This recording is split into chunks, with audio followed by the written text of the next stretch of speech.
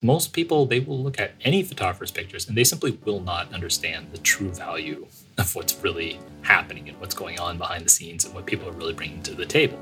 And so the way you kind of create that bridge to get people on that path of understanding like what you really do is you start off with attraction. It's a lot like dating, right? The very first thing you need to do is you need to get people's interest, and you need to kind of build this idea of desire so that they actually want to get to know you. They start to see you with kind of rose-colored glasses, and you show them and listen to everything you talk about in the right light. And so I would say you got to focus on attraction.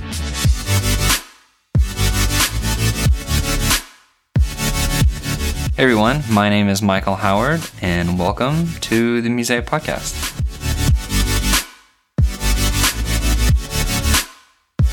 Hey, I'm Spencer Lum, and I run the photography blog Ground Glass, which is a blog for photographers really about courageous marketing and finding your voice and getting it out there and using it in a way that draws in clients.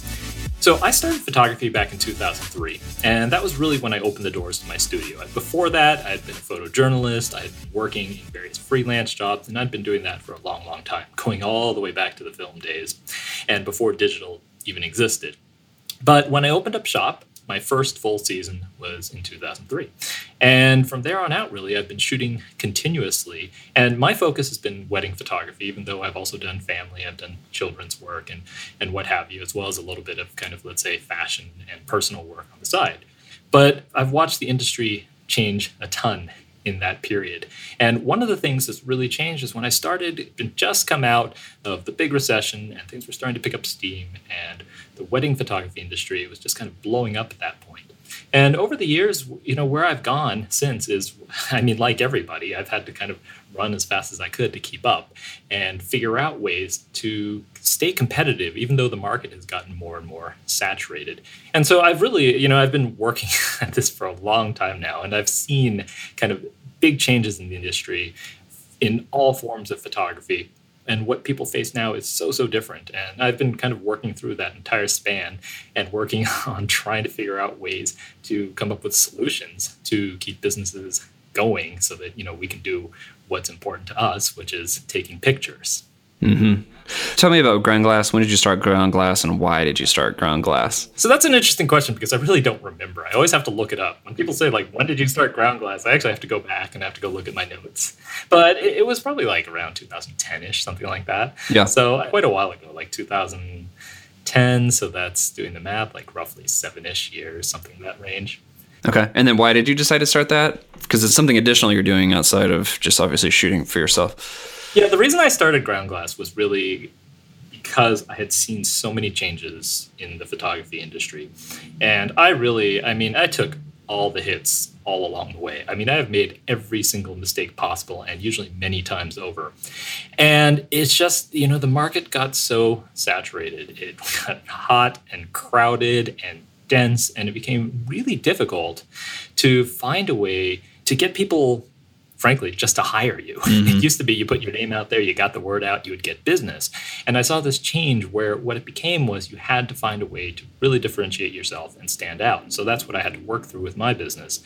And I saw so many people who were coming into it, who were new to the industry, who were really struggling. And some of them, they took beautiful pictures, but they just couldn't figure out, how do I get business?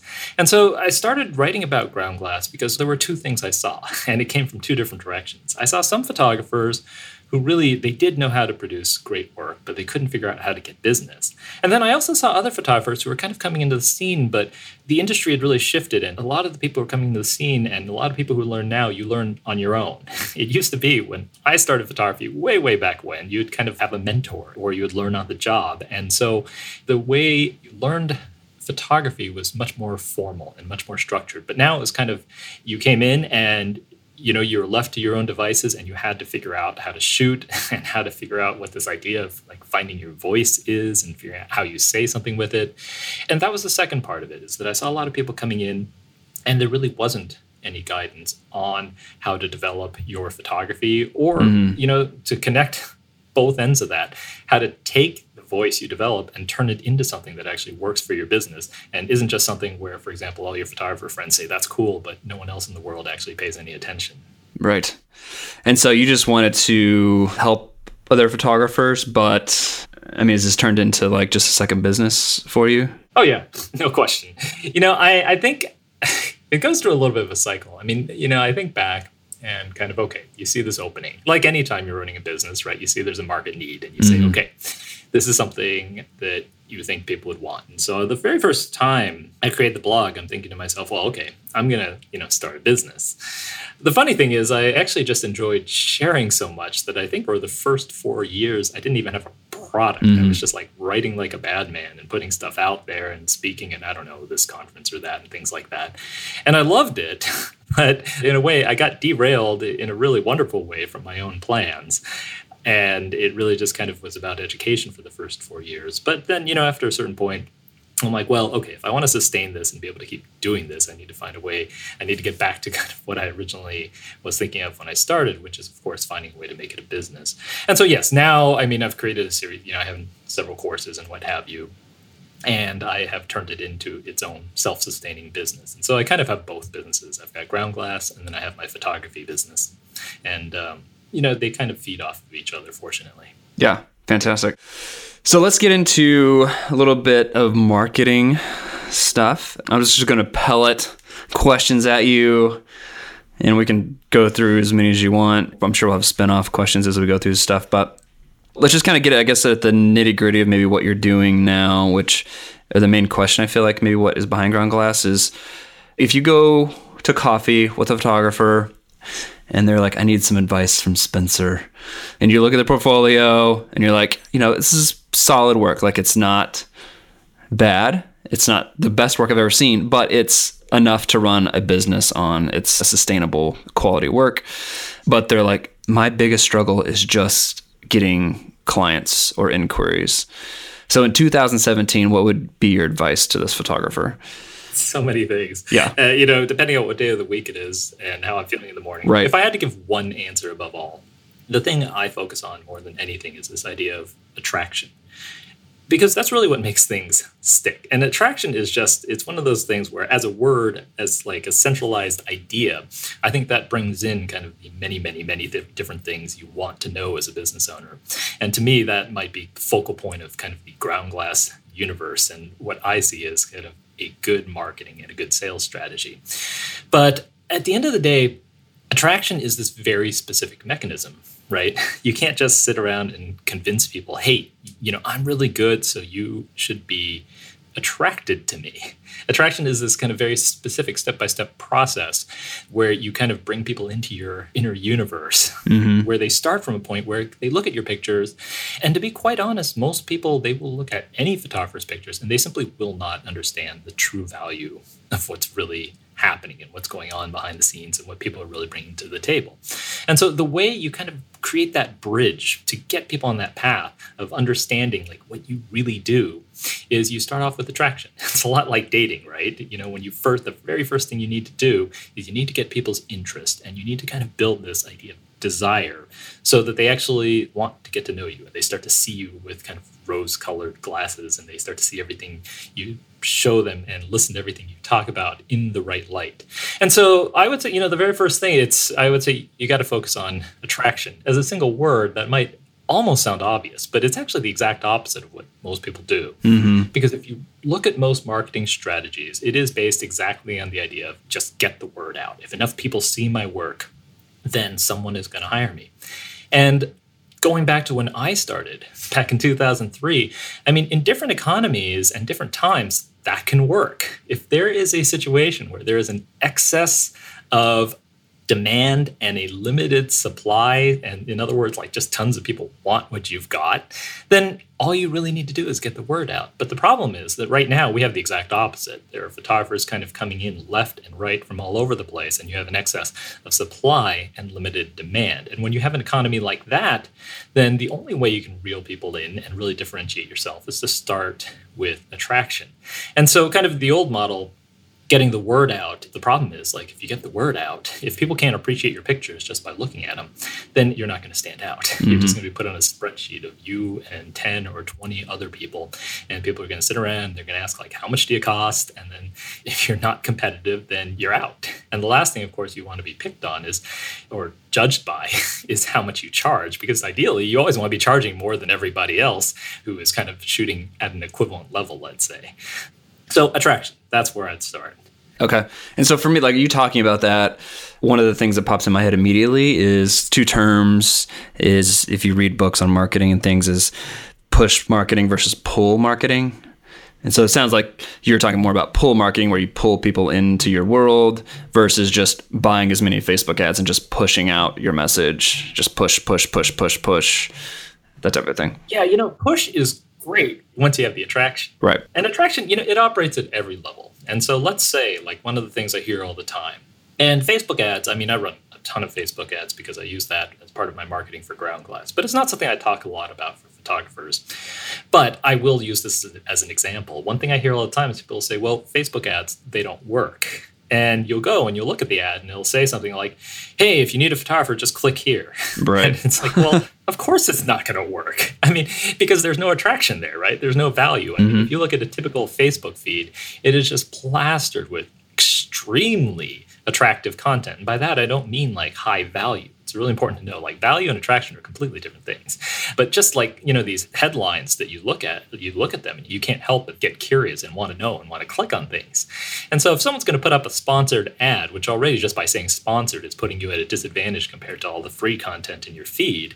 But if you're going to put up a sponsored ad and it just says nothing more than, hey, check me out, basically, then you're going to lose. No one's going to click on it. And so, that's a really, really simple example. But if you put together a Facebook ad and you don't put the right, like, one sentence there or whatever else, I mean, it's impossible to get anyone to even click to go and look at your website. Or if you send people to a landing page, which a lot of people actually, they don't do, but they should, or they don't put much work into their landing page, which again, if you're going to run an ad, you should. Attraction is what makes it stick, right? So I'm all for the idea of kind of pushing information out there. But it is just one of those things where, like, to give you an example, I've had Facebook ads when I started, I had Facebook ads where, just to acquire as an example of what goes on behind the scenes with Ground Glass, I'd pay like, $40 to get one person on an email list. I mean, you can imagine, like, it's like you can't run a business if it costs you $40 to get one person on an email list. And I've had other ads where I've paid, let's say, 10 cents to get someone on an email list. And you can imagine, like, if you're, whatever the math is there, how many times is that more? 400, right? Yeah. I mean, attraction is the difference between being, in this example, 400 times more effective with your marketing. And so it's like, yeah, getting the word out is great once you get to the point where you've got kind of that attraction DNA, where people look at whatever words you write and your curation and every other thing. I mean, there are tons of levels where attraction comes into play. But, if you've got it where it's optimized and working, then yeah, that's when you want to push. Mm-hmm. But if you're just going to kind of sit around and try to get the information out, I think there's this fundamental mistake that is based on this idea of our value, because that would be great if people could appreciate our value. But every time I'm talking in front of a group and I ask this question, I'm like, well, okay, how many of you feel like your clients really understand your pictures? And it's like everyone shakes their head. It's like everyone knows. It's like, consumers, they don't understand this, and it's not their job to. It's our job as business owners and our job as people, as creatives who champion the work that we create, to make sure to find a way to get that out and make people see the value in our work and not just assume that people are going to get it right away.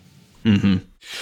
So kind of talking about this, push-pull attraction idea is obviously terms like, clickbait, all that is floating around, where you see a lot of online blogs that built businesses around, they're really good at attracting people. It's like, see the top 10 list of blah, blah, blah, or what happens next, or these things that create questions in your mind, so you want to investigate further. So the topic from there would be, let's say you are able to get people into a website, landing page, whatever, but they're not taking the next step to contact you or to inquire about possibly hiring you. Essentially, like, they're not getting the value that you just talked about. Like Yeah. whatever page they're ending up on, they're not getting it. Does that make sense? What are some mistakes maybe there that photographers are making where they're not communicating their value correctly through their websites? I mean, the biggest thing by far is I think people, when you create a landing page, and this is easier said than done, but in general terms, the thing you have to do is you have to put yourself in the shoes of the user. And, I've heard these studies, and I'm sure you've heard them too, but it was something like people see about 5,000 ads a day. And this is from the mid 2000s. So this isn't even like right now. I don't know what the number would be right now, but I've heard studies done where people would see, let's say, about 5,000 ads a day in maybe the late, 2008 or something. let's say Yeah. 2008 or whatever, right? And so you see 5,000 ads a day. And as someone who is looking at information, your brain's job is basically to block out information as effectively as possible. And so let's say someone clicks and they go to your website, right? And the thing about a website is that, if you click and you've said whatever it was you used to attract people, maybe you offered a giveaway with 10 strategies to have better looking poses, right? And then they click on a landing page and then you say, okay, submit your email or give me a call or whatever. I mean, what'll happen is that, the user is still in this mind of massive skepticism and massive doubt. And, what we think people are coming to our pages for is to check us out, look at our information, and they're really interested. But what the typical person is doing when they're going from website to website is they're clicking on it because the curiosity was enough to create an itch that they wanted to scratch, but they actually do not want to read. They want to just confirm that this website is useless so they can get back to their regular life and not have to be stalled for 5 minutes reading something. Yeah. And so the very first thing you got to do is you've got to destroy that skepticism. And the way that starts is, as simple as it sounds, is fulfilling the promise of whatever it was that you just talked about. So if you've talked about a giveaway about poses, then you should have a landing page that talks about, let's say, something dealing with poses and that gets into the, what's on the client's mind. If they clicked on poses, then you know that they're probably feeling uncomfortable about how they look in front of a camera. And so, you go to a page and the very first thing they should see is something that addresses that concern, because that's obviously why they're there. And if you do address that concern, then obviously something like that, if that's what they're thinking about and that's what they're worried about, I mean, already right away you can see it's like, okay, that's going to increase your conversion and that's going to get people a lot more interested, right? But what I'll see all the time, for example, is that people will go to a page and then they'll click on it and it'll be just this really generic page giving like a description of, I believe in this and this is what we do and check out our pictures or check out our video with a slideshow and stuff like that. And it's like people aren't ready for that. When they're in that kind of that skeptic's mindset, they see that and they're like, okay, no value there, I'm getting off. And what you need to do, going back to it, is you need to get into the head of the person who's just clicked on it. And you need to fulfill that promise. And you need to lead them down this path in small little incremental steps that fulfills that promise. And kind of, again, it's like dating is my favorite metaphor for these things. Like, what do you do when you first go out with people? And usually you talk, but if you've ever noticed, like when you watch people dating, they're just immensely interested in one another. You're asking the other person questions, and you are acting like they are the most fascinating person in the world, and you want to make them feel good and make everything about them and what's inside their head. And they feel great, and they get really excited. It's like, wow, someone wants to know about me. And then eventually, as the relationship develops, then what starts to happen is if you ever look at like at a certain point with couples, they're spending their days talking all about themselves. Here's what I did. Here, you get married, and suddenly it goes back to them. It's all about me. Yeah. But if you've ever noticed, like when people first start out, their interactions are actually very focused on the other person. And that's what you have to do with ads. You have to get intensely focused on making people, in this case, you're not making them feel good about themselves, but you're fulfilling something that's causing them a really big problem in their life. Because until you can get people like connected and interested in seeing that you actually care about them, what's going to happen is they just won't care about you. And so, the great thing is like, you create a headline and let's say you create a little bit of intrigue, but the true solution to creating real attraction isn't to, yes, you want to generate curiosity, you want to generate interest. I'm not saying that you don't want to kind of, to some extent, it's not like you don't want to string people along, but you want to string them along in a way that kind of feels good to them, that really satisfies whatever it is that they're looking for. And so it has to be intensely focused on the mindset of the audience. And I would say, I mean, if people would just do that, if they would sit around and their very first words they write, like the headline they have on the landing page, if they would just sit around and say, okay, what did I just offer in this ad that I had, or what have you? And, how do I take that just like one tiny little step further to let people know that I am thinking about them and I can give them something valuable, and I'm going to talk about what's interesting to them. I mean, already that's a huge step right there. All right, we're just going to take a quick break from the podcast. And I want to let you know, at the Musea Lab, we focus on archival materials and processes. We specialize in inkjet printing and print on the best papers on the market. If you need prints for an art exhibit, a wedding client, or a portrait client, we'd love to work with you. Check out all of the printing, matting, and framing we can do for you at musealab.com. Soon, we will be adding museum quality albums to our product line. We'll be offering a matted album and a non-matted album with hand-stitched binding. So stay tuned for news on our albums in the coming months. Also, we'll be at Imaging in 2018 here in Nashville. So if you're attending Imaging, please swing by our booth and say hi. We would love to meet you. Last, if you enjoyed the podcast and would like us to record and release more episodes, consider supporting us at patreon.com/musea. For only $5 a month, you get access to Musea Podcast Archive, and you help us cover our production costs so that we can afford to produce 4 shows a month versus the 2 episodes we currently release. All right, so back to the show. I listened to Donald Miller's podcast, the Story Brand podcast. I don't know if you ever listened to that. They talked about you get on a web page, the first thing you need to see is they need to basically it's 3 sentences, like what you do, the problem you solve for whoever's on the page, and then how to get that thing. That's really it. Basically, you need to be able to sum up everything in 3 sentences. And if you're having a block of text right away, that they're just not going to read it. Kind of what you're describing too is this kind of leading people along thing is what other people, I would say in the startup world, would call a sales funnel. Mm-hmm. Yeah. And so you get them at the top entry point, and there's maybe 10 steps, and you think through okay, so here's step 1. I got them to step 2, which is to get to the website. And then step 3 is maybe I need them to click on a certain thing to sign up so I can capture their email. And then step 4 is blah, blah. And, and by step 8, they're handing you money. But there's a very strategic, you're giving them little bits that they can consume and understand. Yeah. And you move them from one thing to the next so it feels seamless and natural, and you're not overwhelming their brains. Yeah, I mean, it's you're on a date. What's your goal? To get to another date. I mean, if you're looking for a relationship, it's not to propose. Right, exactly. Yeah. I mean, the metaphor, it's what's happening is that people are sitting around thinking, that's exactly it. It's you're going to hit my landing page and let's get married. Right. And it's people aren't close to ready for that, for good reason. Right. Mm-hmm. So I occasionally talk about funnels. I know when you start talking about funnels, if you're the last thing you really want to think about as a photographer is sales funnels. Yeah. That's exactly the principle. Gotcha. What are some things, since we're on websites, I thought about this question of what would you say should not be on your website? Because I feel as I go through photographers' websites, I basically see way too much information, way too many pictures. Yeah. They almost put all the information on their website so that if a client contacts them, they assume you should have all your answers already. And so if they're contacting me, they should be ready to book. Right. So what would be your advice on that? Maybe what are some things you should take off of your website? Oh, that's an interesting one. It's funny. No one has ever asked me that question before. But, well, here we go. Yeah, I know. Here's my chance.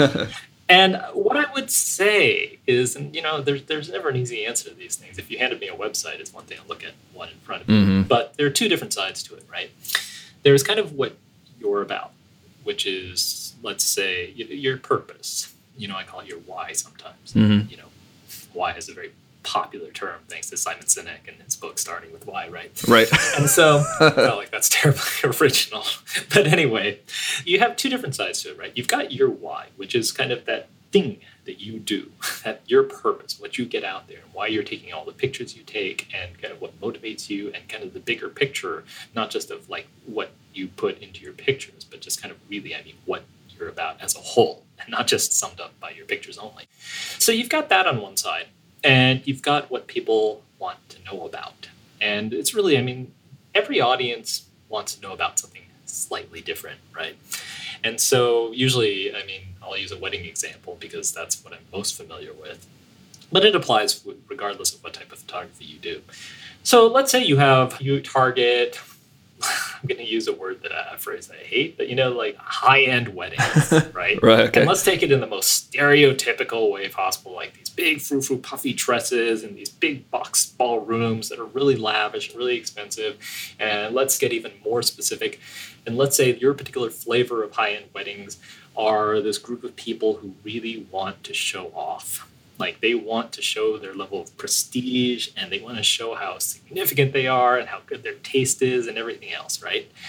Okay, so you've got that. And what you'd want to do is kind of take your why, your reason you do everything.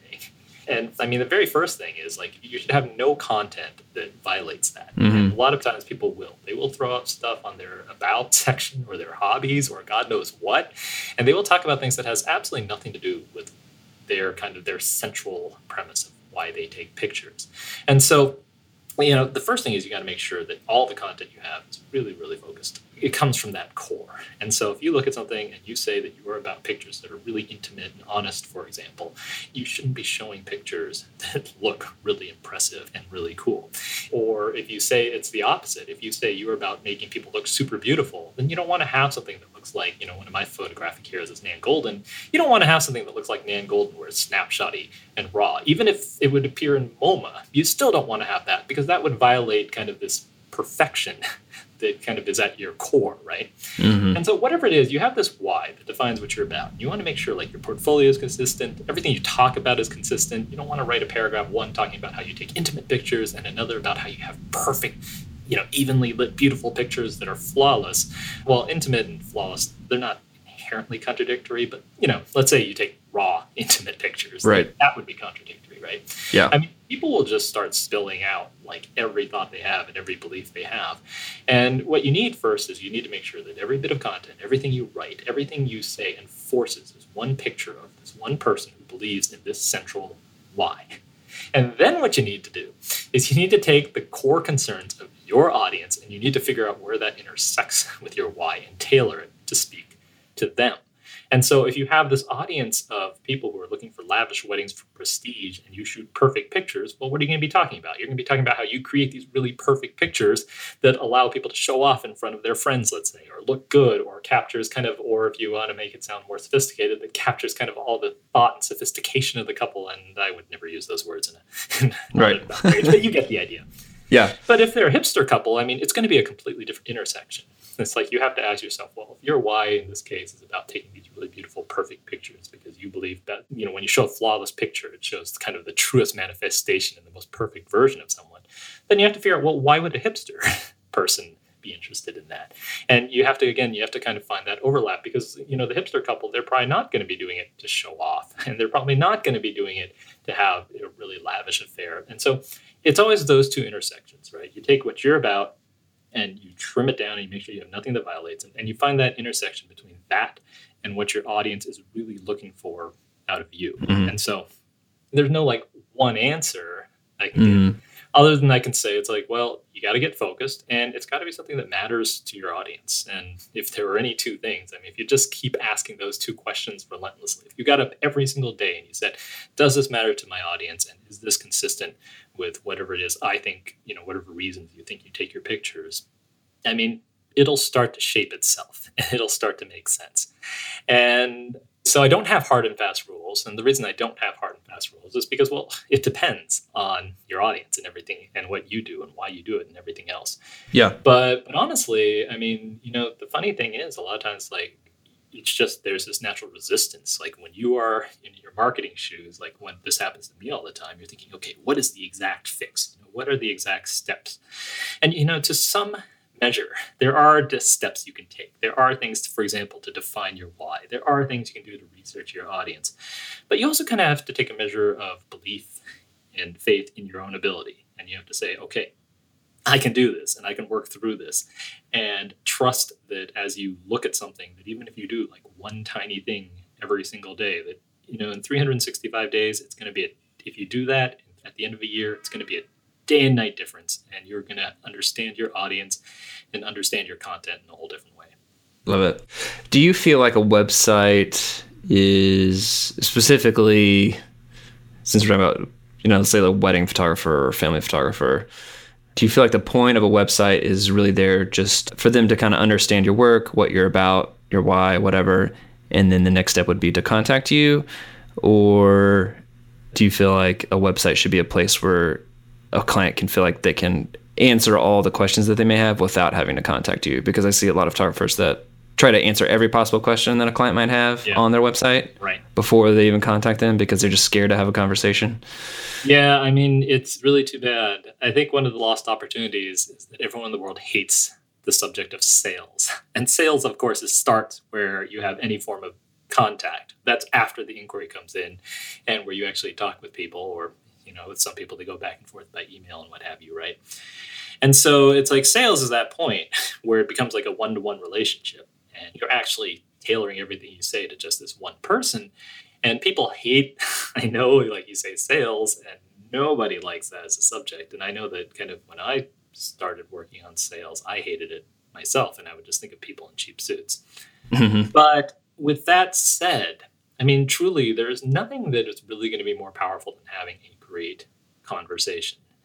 You can get someone on the phone and you can get them talking and you can actually relate to them. There's nothing that is more compelling that's going to differentiate you more than actually being able to talk with people. And so to me, I think the goal for a website should always be, you always want to think smaller steps. You talked about sales funnels. And to me, like what you always want to do is think, what is the smallest step I can have? What can I get people to do? What is the smallest thing I can get people to do to push them a little further on the path to hiring me? Because, the smaller the steps, the less resistance there is. And so it's a big ask to say, take a look at my website and hire me. But it's not a big ask to say, take a look at my website and talk to me. Mm-hmm. Much, much easier. And so, as to whether a website should answer everything or not, I mean, in general, I would say, no, I think the goal of a website is to get people to have a conversation. But kind of in more general principles, well, it depends on everything that's happened before. It depends on how you have your sales funnel set up. It depends on how, what steps you guide people through.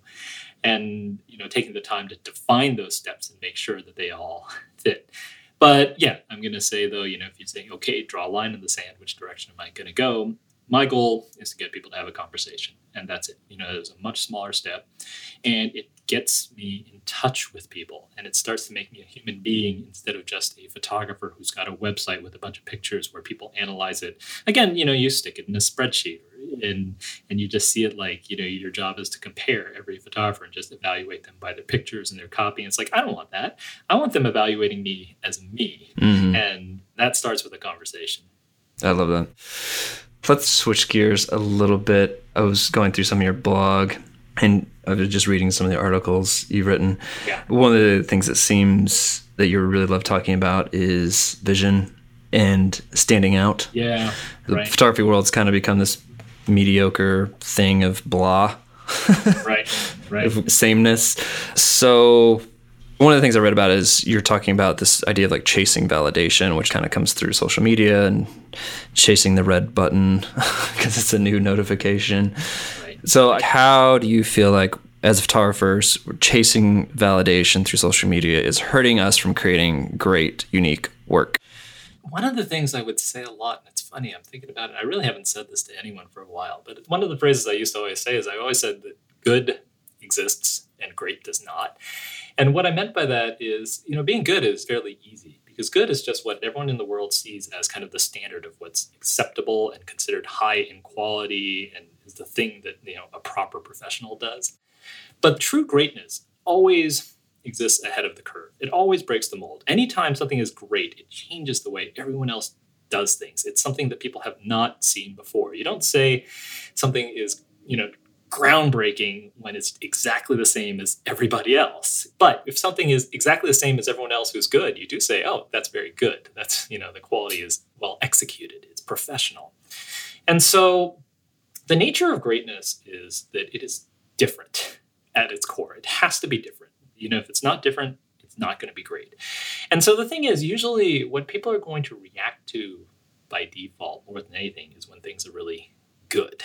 Whenever you see something and you're like, this is really professional and just like what I'm used to seeing by all the other good people. I saw this in maybe a fashion magazine or some top photographer who, in rangefinders, shoots like that. And it's like, I know every time I see something like that, that's something really good. So, attaboy, and let me click the like button. Mm-hmm. But the thing about difference is that, a lot of times difference does not result in more likes.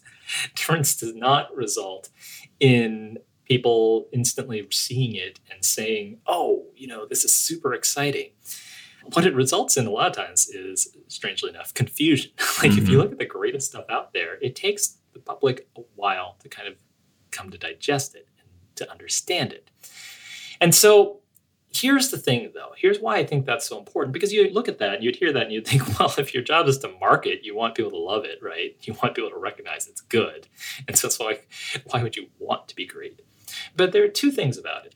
The first is, if you are good in the same way as everybody else, there's too much competition now. And it didn't used to be that way, but now there is. And so as long as someone can go somewhere else and get the same thing for less, they will.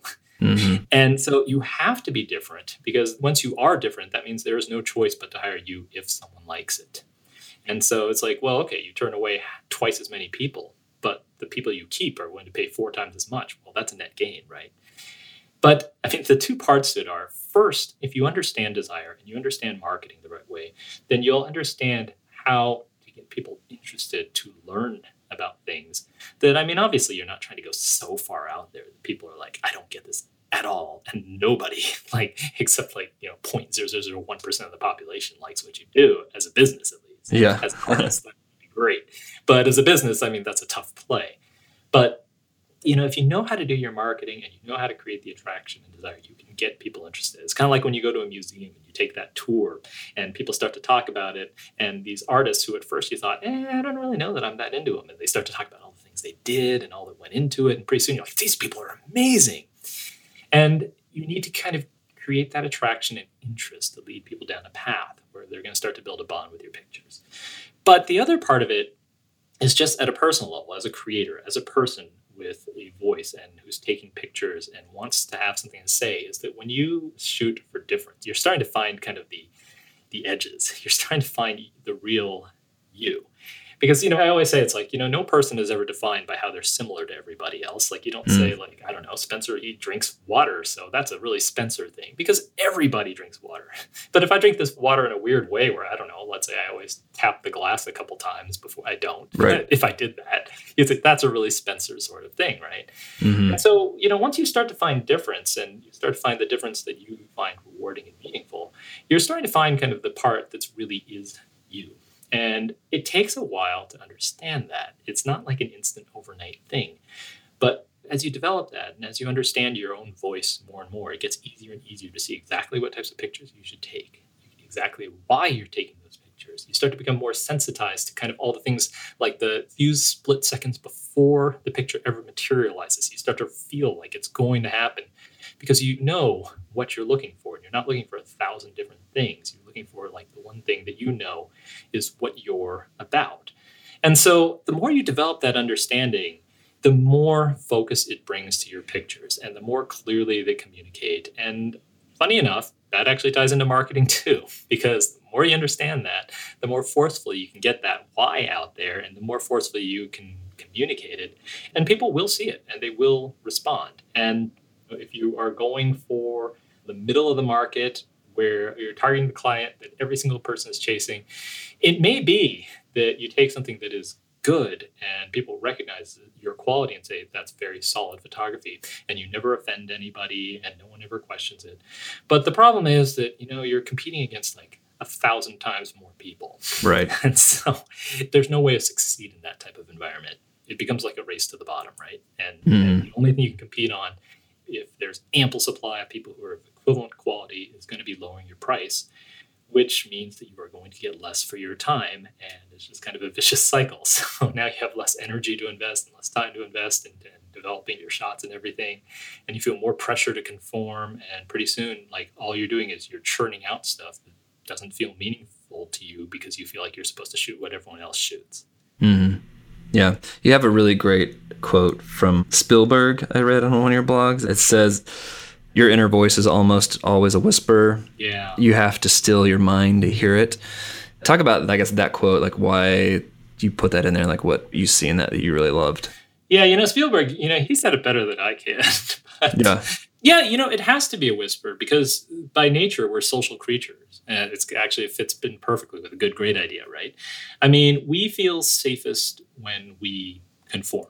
And conform is a word with a lot of baggage. And honestly, I don't know. I was about to say I don't mean to offend anyone, and I don't. But maybe I actually do want all the baggage that goes with conformity, right? I mean, it's got a lot of negative connotation because who wants to be in the middle of the herd and who wants to not stand out and not be recognized for who they really are? But the thing is, our urge kind of as human beings, as a creature, as an animal, our urge is to be in the middle. Like the way Seth Godin puts it is like, you go back to the way back when in the ancient days, and, the person at the head of the pack, well, they get eaten first. Right. People in the middle, they're safe. Yeah. And so if you're living in a world where you've got a small little tribe of 50 people or 100 people, right, everyone has value. Everyone's important. Your job is to get along with everyone well. And it's like you don't need to find your unique thing. If you've got a 50 or 100 people in your tiny little tribe, every person is valuable and important. You just chip in and do your stuff, right?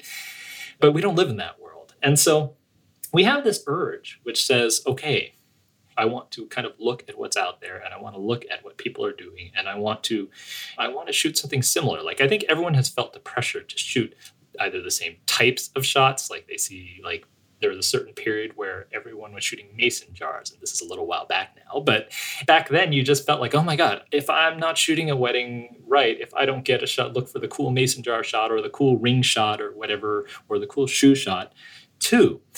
And so there's this temptation to either want to shoot the same types of shots or shoot in the same style. Like you see everyone is toning a picture a certain way and you think, I should tone it that way because that's the thing to do. And it's just very instinctual. Even if you don't think about it, you will just naturally gravitate towards wanting to do those things. And there's just this huge sense of pressure.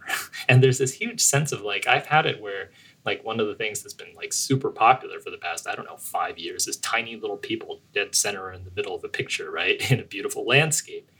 And I remember I was shooting that shot for a while and I would start to feel really insecure if I didn't get a picture just like that because it was like the thing to do. Mm-hmm. And the funny thing is that you shoot that and it's like, well, it looks exactly the same as everybody else. And I would notice that like, yeah, people would like them and my clients would like them and other photographers would like them. But it was never really the thing where people would say, oh, that is really Spencer's thing. That's what he brings to the table. That's why they're really hiring me. Yeah. But I just felt so insecure at a certain point because it's like, well, everybody's doing it. Mm-hmm. And so, I think it's always in whispers because difference is hard. It's hard and it's unclear and it's murky and you got to go out there. Shooting the same as everyone is kind of easy because you have a frame of reference. You say, okay, I just need to compose it this way and look for this type of light because you've seen other people do it, 1,000 other people do it before. And it's really easy to kind of decode like how to shoot in a similar way if you see a shot enough out there. But when you're shooting for difference and you're shooting for yourself, you don't have any of that. You're just diving without a parachute. You're just going out there and you've got no protection and you're just trusting your instincts and your ability, and you have to figure it out. And you have to shoot something that's not like anything you've ever shot before, or at least a little bit different, a little unique, right? And not like something other people are shooting. So you don't have that thing in your head saying, this is how you should shoot it. This is how you should compose it. There's no security blanket any longer. And it's going to be a whisper. You have to like tune out all that pressure to copy other people, but even to copy yourself. And you have to let go of that. You have to say, I am only going to pay attention to what is in front of me and observe and let myself get immersed in the moment and notice the tiny details and see how it makes me feel, see how I react to it. And the funny thing is, it's shockingly hard. You'd think it'd be easy for someone to figure out how they react, what they're thinking in response to something, but it's really not. Like if you ever go out there and try to figure out what you're actually thinking and what you're feeling, in reaction to a scene and then figure out a composition for it and how to, take the picture. It's really hard. So, my feeling is, well, okay, you've got this pressure. You've got to shut that down. You've got to shut down the voices telling you to be a certain way, compose a certain way and all that. You have to let go and you just have to listen to what you're feeling. And so to me, that's the whisper. Mm-hmm. And it's always there. you've always got a thought in the back of your head, but it's always like the thought in the back of your head. It's never the thought in the front of your head. And it's a very quiet, subtle thing. And so it's kind of a very Zen meditative sort of thing, really, in my mind. Right. Yeah, no, I love it. I mean, when you talk about stillness, to me, I reference a few things of like, we're always distracted. We're always staring at our phones. We're always just listening to something. We don't just sit in silence very often. If we're at a bus stop or we're waiting on something, I'll just check my phone, or I'll check my email, I'll answer a client back. And we don't even take 5 minutes just to maybe just ask ourselves, like you're saying, is like, what am I feeling right now? I know that feels very like, ooh, kind of exactly, weird, right. But right. You're like checking in with yourself. Yeah. And I think a lot of people were going through just emotions all the time. We're always moving. Yeah. And that we're not just stopping and being like, how am I doing? Like, what am I feeling? And then turn around asking that, like, how can I take that energy, that emotion, that feeling, and put it into a 2-dimensional piece of art? Right. I just heard this thing today. It was talking about attention in marketing. Yeah. And the book was making the point that we are always paying attention to something, but we can only pay attention to one thing. Yes. And that's it. And the thing is that you can pay attention to what you're feeling in the moment. But I think, at least for myself, I find like, there are a lot of days where 99.9% of the time, I'm thinking about what's going to happen 5 minutes down the road, 10 minutes down the road, an hour down the road, what I'm going to do at night to entertain myself. And in a way, it's like, on those bad days, I'm not even in the moment. My focus in my mind is 0% focused on whatever is in front of my eyes. And it's almost, or let's say 1%.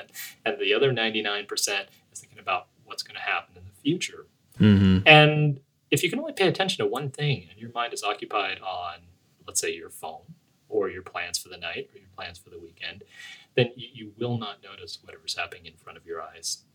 That's very true. Yeah, I would even say if this is something, I mean, I've read some of this recently, but where I've experienced this kind of, you can only focus on one thing at a time issue. Mm-hmm. I listen to a bunch of podcasts. So if I'm like cleaning or doing something, I'm listening to podcasts. And then if I happen to go to like check my phone and let's say like read an email or check an email or just like scroll Facebook or Twitter or whatever, my mind shuts off the audio that I'm listening to and I will be reading to comprehend what I'm reading. Yeah. And then I have no idea what I just listened to. I can't do both at the same time. So I have to like go back, or I just leave it and just know like I had no idea what they just talked about for 2 minutes and I'll just have to figure out what I missed. That's exactly what it is. And that's kind of how pictures work. You've got this narrative. It's an infinite amount happening in front of your eyes. And you can notice that, or you can notice in your head, you can kind of reference your inner library and say, okay, how would so-and-so shoot this and what do their pictures look like? And either your mind is focused on what's in front of you or it's focused on kind of what you're thinking of. And so you have this choice of either trying to force frame reality to look like something that you have stored in your head because that's where your focus is, or listening to what you see and what's happening around you. And I think everyone should actually just do a simple exercise where they just go out and they force themselves to sit still for 5 minutes and just pay attention to whatever thoughts float through their head. Because usually we tune that out and we try to kind of go and fill our lives with 10 things at once. And all that happens is we really notice nothing.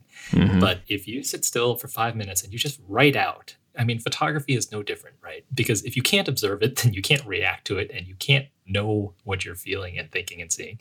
But if you just sit there and watch for 5 minutes and you write out whatever thoughts come to your mind, not as they come, but you just notice this is what I thought, and I'm just going to keep watching what's out there. And then after you're done with that 5 minutes, you write it out, you'll notice like there's so much more going on inside our heads. And there's so much more that we observe than we give ourselves credit for. And I think that's the core of what voice really is. It's that ability to find that whisper and shut everything else out and live kind of this life of trust where you say, I have the ability to see something in front of me and react to it. And I'm going to let myself see that thing and react to it. Love it.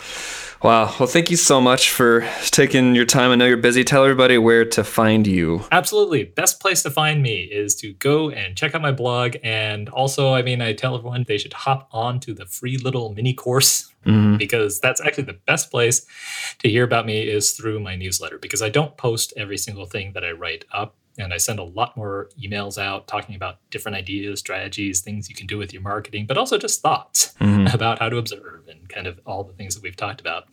And so that's all through the newsletter. So I tell everyone to sign up because you will get way more there, along with the free course, than you will get if you just read the blog. Right. So the place to go, www.ground-glass.com.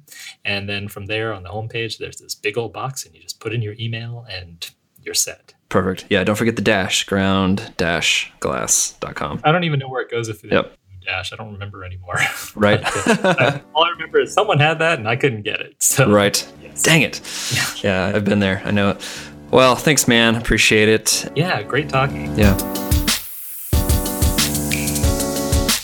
Thanks for listening to this episode with Spencer Lum. If you would like to connect with him, make sure to sign up for his amazing newsletter full of helpful content at ground-glass.com. Thanks to James Sweeting for editing and mixing this episode. Thanks to all of our supporters on Patreon that make this possible. You can become a supporter at patreon.com/musea. And thanks again for listening, and we'll see you in 2 weeks.